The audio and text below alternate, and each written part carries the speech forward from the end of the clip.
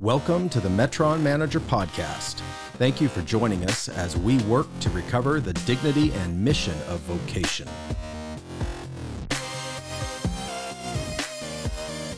Learn more at metronmanager.com.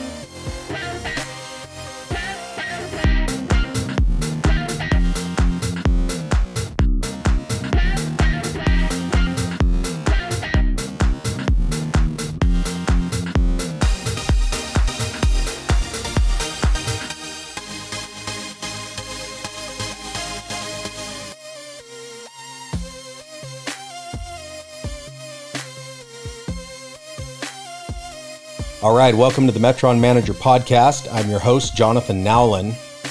All right, today we're going to talk about why should I get a job? Okay, here's the situation, Metron managers. As Christians, we're called to work. Remember, work was before the fall and not a result of sin or the fall. Our culture has seriously drifted from its Christian understanding of the value of work. But there's no reason that we should be drifting into this same sea of purposelessness along with it. We need to take a look at our nation's current condition in regards to work. I don't know about you, but I'm surprised to see the huge amount of employment opportunities posted. Every company seems to be desperate for employees.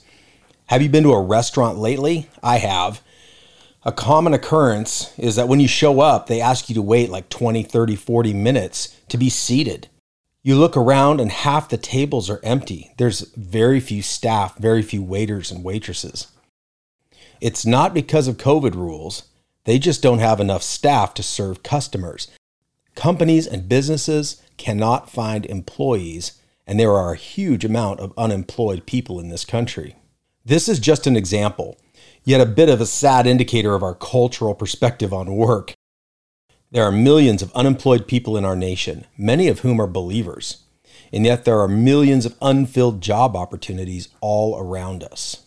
And I understand that there are a lot of valid and complex reasons for unemployment among Christians, but I would suggest that we have a few issues that need addressed if we're to align with our original design as God intended. We have to recover the dignity and mission of vocation. So here are a few things to consider, whether you're employed or not currently as a believer. No Christian should be willingly unemployed. Work is God's original commission to mankind, and we have a mandate to cultivate, guard, and protect and serve all of creation. We are in a co-laboring and collaborative system that God designed. We have to work for creation to work. I make this case in my book, Managing Your Metron. We are designed to co-labor with God to manage our metrons in the kingdom of God. That is the original design. So you might be saying something like, okay, money's free right now. I'm just going to write all this out as long as I can on unemployment. This is my COVID me time. I'm not interested in these jobs that are available.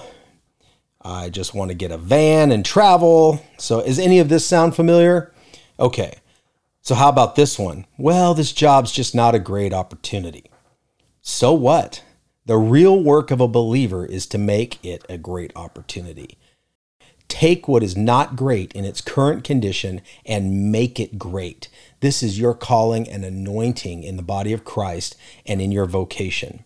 This is practically how we reverse the effects of the fall in every aspect of our metron. The kingdom of God is constantly in contention with the enemy of our souls over who is going to govern any given space. You could look at your job as a given space in the midst of spiritual history, culture, all of these aspects we live in. Natural space, spiritual space, cultural space, it's all being contended for in the heavenlies in this season in spiritual history. And these contentions have real consequences in the world all around us. C.S. Lewis wrote, "There is no neutral ground in the universe. Every square inch is claimed by God and counterclaimed by Satan." So our vocations are the primary battlefield where this universe is contended over. It's time to view our work, our job, any job, as worthy, a worthy battlefield, a worthy space to be contended for, because it's all part of God's universe, and He wants it all to look like heaven. In the preface of my book titled Outreach Matters, I wrote about the urgency of rising to the occasion and rising when there seems to be no occasion. Let me share this section of the preface with you as part of this discussion. God wants you to be a hero. He wants you to become heroes of the faith and champions of the kingdom. A true hero is someone who is aligned with his or her identity, character, and potential into a targeted purpose. Many people choose not to live heroically, but I believe that as part of God's original design, your life matters. God has created an environment in which your identity, character, and potential are positioned to shape history as you discover your purpose. God doesn't require you to shine, but He designed you with the potential to blind the eyes of the enemy with the focused reflection of His nature. How do you become truly heroic in the kingdom of God?